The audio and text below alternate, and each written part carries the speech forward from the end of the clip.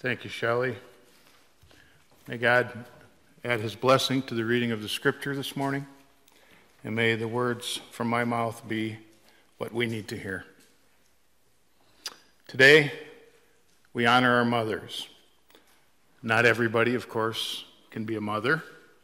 Some try for years to conceive a child, and it never happens. Some women choose not to have children. People have all kinds of different situations in life.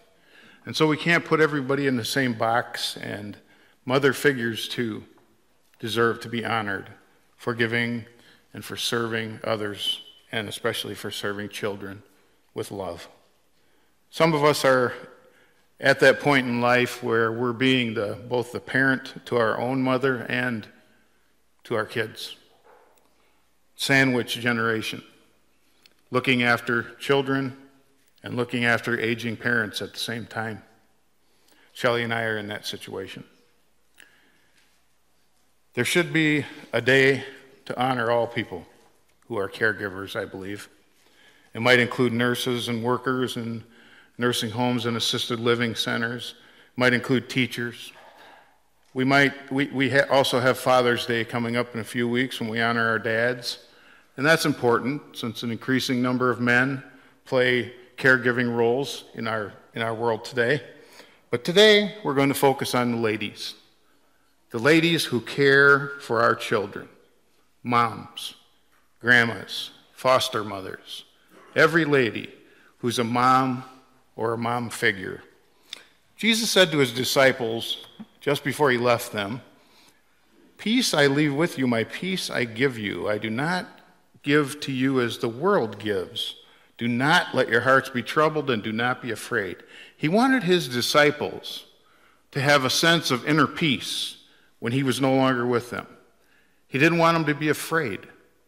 He was sending them out into a scary world. As long as they served him, they would not know any outward peace.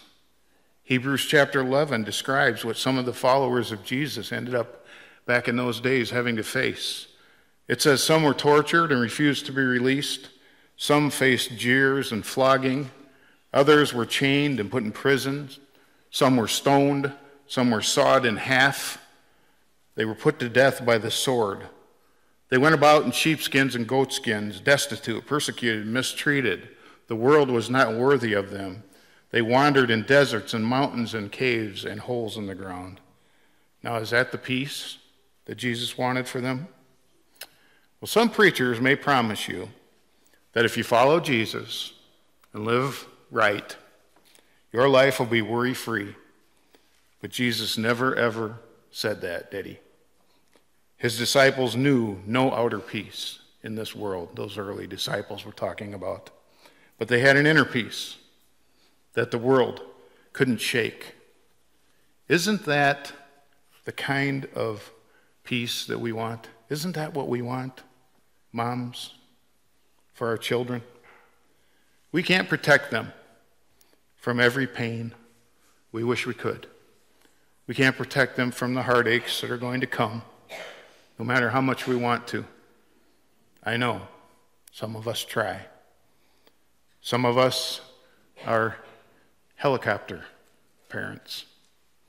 We hover over our kids all the time, and we try to protect them. And often, what happens with helicopter parents is that children aren't able to deal with problems by themselves because we're right there on top of them, solving all their problems for them all the time. Even the best helicopter parents can't protect their children from all of life's surprises. What we hope for our kids is that they have an inner peace in this crazy world where there is no peace. Isn't that what we really mean when we say, all I want for my kids is for them to be happy? What we want for our children is exactly what Jesus wanted for his disciples. Inner peace. We want our kids to have inner strength. We want them to be confident. And this inner confidence will allow them to stand in times of testing because we know that those times are, without a doubt, going to come. So how do we give them that peace? that the world cannot give and the world cannot take away? Well, first of all, here's some advice, some parenting advice. First of all, tell them who they are. If they have a strong sense of identity and a strong sense of self-worth, they're on their way, well on their way to inner peace. The African-American women's singing group called Sweet Honey in the Rock has a song that's titled, "No Mirrors in My Nana's House." One of the singers explained how this song was created. She said that one of her friends was telling her about growing up in a very poor neighborhood, and she grew up in her grandma's house.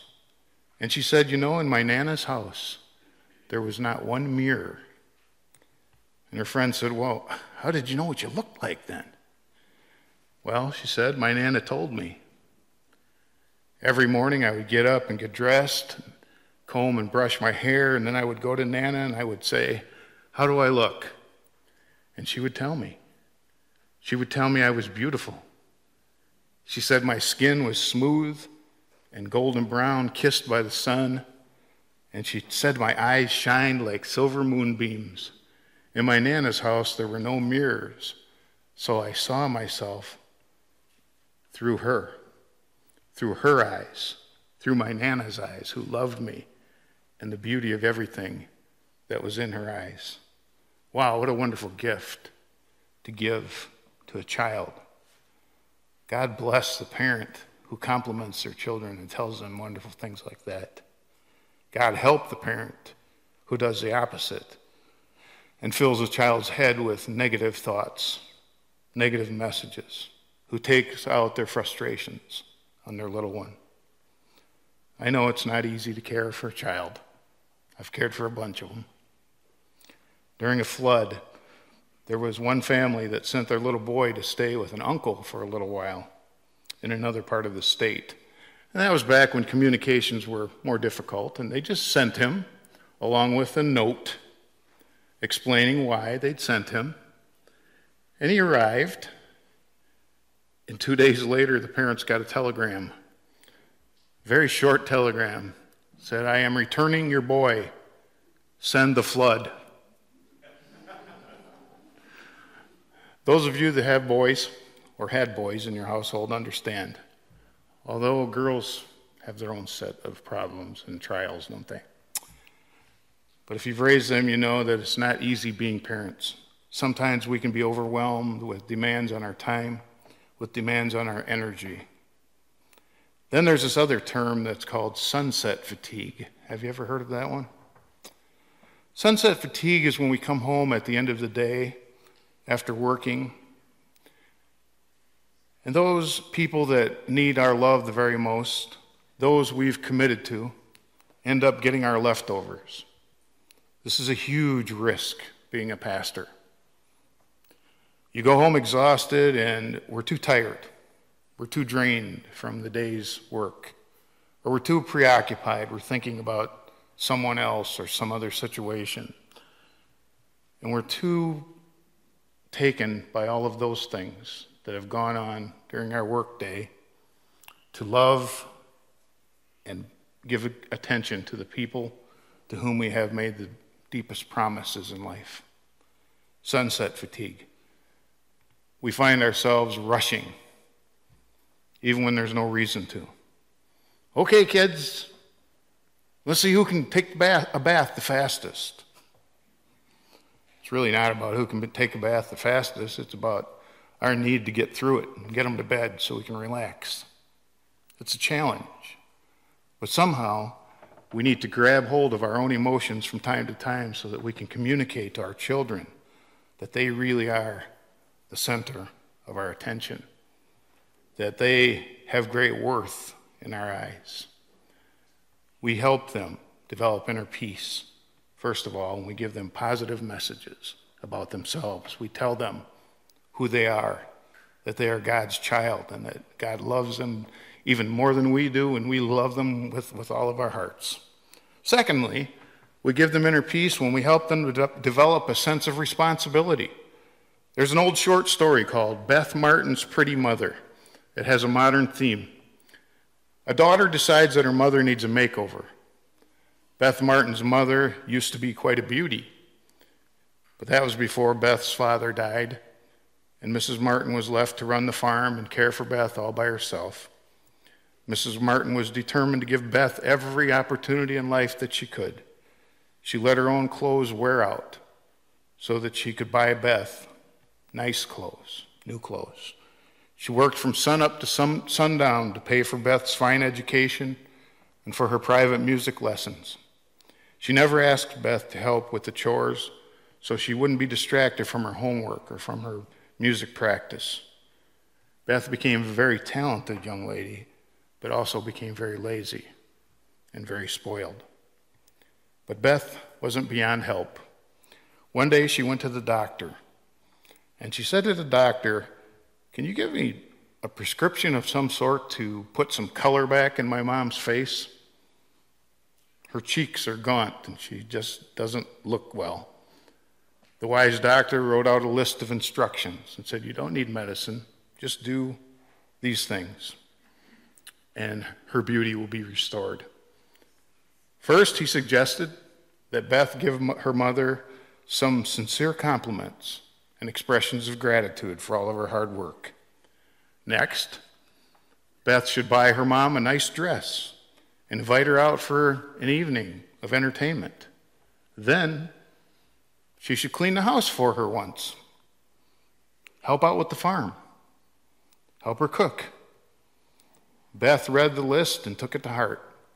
That day she began following the doctor's prescription, and in no time at all her mother looked more relaxed and prettier than she had in many, many years. It's a beautiful Mother's Day story, but I guess it really has an effect on both Beth and her mom, maybe more on Beth. Lazy, spoiled children are not happy children, and they will not be happy adults. Beth needed to be helping around the farm long before she was that old. We do our children no favor when we deprive them of contributing to the family's well-being. Everybody should have a part. How will they learn what they're capable of unless we give them things to do and we have them try their hand at different things? How will they develop the discipline that they need to succeed in life if we don't set expectations for them while they're young? Sometimes us parents fail our children because it's easier to avoid conflict than it is to teach them to pick up their clothes, to clean their rooms, to help with the housework. Such chores are necessary in order for them to be healthy, happy, productive adults. They're going to have to do it when they grow up. Might as well learn now. We help them develop inner peace when we help them establish their identity, tell them who they are, and we help them develop a sense of responsibility. And finally, and I think most important of all, we help them develop inner peace when we help them develop a sense of God's presence in their lives. One pastor wrote how his mother helped him find God. He writes of a childhood crisis of faith. For a long time, he thought he was the only person in his church who couldn't see Jesus. The mother took him to church every single week, and he noticed the joy and the peace that radiated from so many of the people's faces there. And he wanted to see or meet this Jesus that they talked about, but he never saw Jesus in his church. So he set out on a quest, decided he was going to find Jesus. He searched all over the Sunday school classrooms, no signs of Jesus. He crawled under the pews, nowhere down there. He poked his head in the pastor's office, no Jesus in there. So he kept looking. He sneaked up to the pulpit, and he looked around and behind the pulpit. Still, no Jesus. Finally, he thought of one room, mysterious room, where he'd never ventured in his life, the ladies' restroom. Maybe that's where Jesus was. So one Sunday, he worked up his courage, and he walked into the ladies' restroom. He checked all the stalls, but Jesus was nowhere to be found. He went back to the sanctuary just in time for communion. Ordinarily, he paid very little attention to communion, but this Sunday, this time, he noticed how peaceful and happy The people looked, and how peaceful and happy his mother looked after taking of the bread and drinking from the cup. He leaned in close to her. She sensed that he had a question. And he leaned over and he said, "Mama, what is that?" She tried to ignore him, but he wouldn't give up. He said, "What is that, Mama? What does that smell?" She answered, "Son, that's Jesus. It's Jesus inside of me." And the little guy finally understood a tiny little piece of the mystery, which we don't even fully understand. Jesus wasn't lost. He was living inside his mama. And he lives inside of us. Some of us probably wouldn't have found Jesus if he hadn't lived inside our parents. Mom or dad or our grandparents or some other loving adult in our life. That's how most of us come to Jesus. We come through influence of somebody very close to us, somebody we love, somebody we admire. And so the question for every mother this day, a question for every adult really, could a child sense Jesus in your life? Could a young person find faith in watching you and in being around you? What we want for our children is the same thing Jesus wanted for his disciples. We want a peace that the world cannot give and cannot take away. We can help our kids with that by helping them find a sense of who they are, by helping them develop a sense of responsibility, and by showing them, most importantly of all, Jesus in our own lives. Amen. I have a short little reading that I share every Mother's Day, and I'd like to share this morning.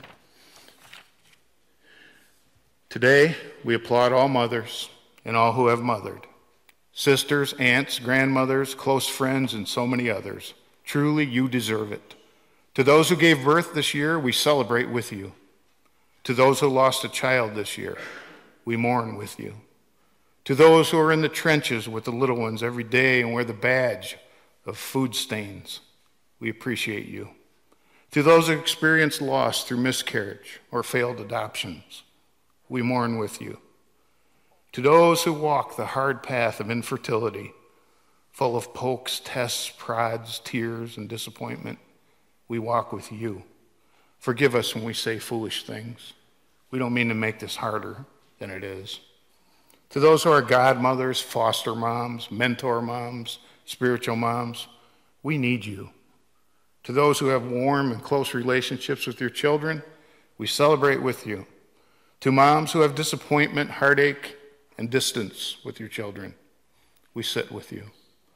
To those who have lost their mothers, we grieve with you.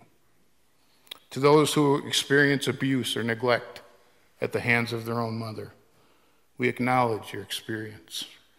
To those who live through driving tests, medical tests, and overall test of motherhood, we are all better for having you in our midst. To those who are stepmoms, we walk with you on that sometimes difficult path. To those who dreamed of lavishing love on grandchildren, yet that dream is not to be, we grieve with you. To those who will have emptier nests this year, we grieve and rejoice with you.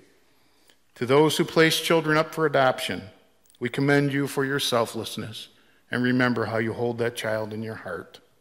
And to those who are pregnant with new life, either expected or surprise, we anticipate with you. This Mother's Day, we walk with every woman in our life. Womanhood is not for the faint of heart, and we have some real warriors here today in our midst. We honor all women today, mothers of all kinds. We thank you for your love and your sacrifices.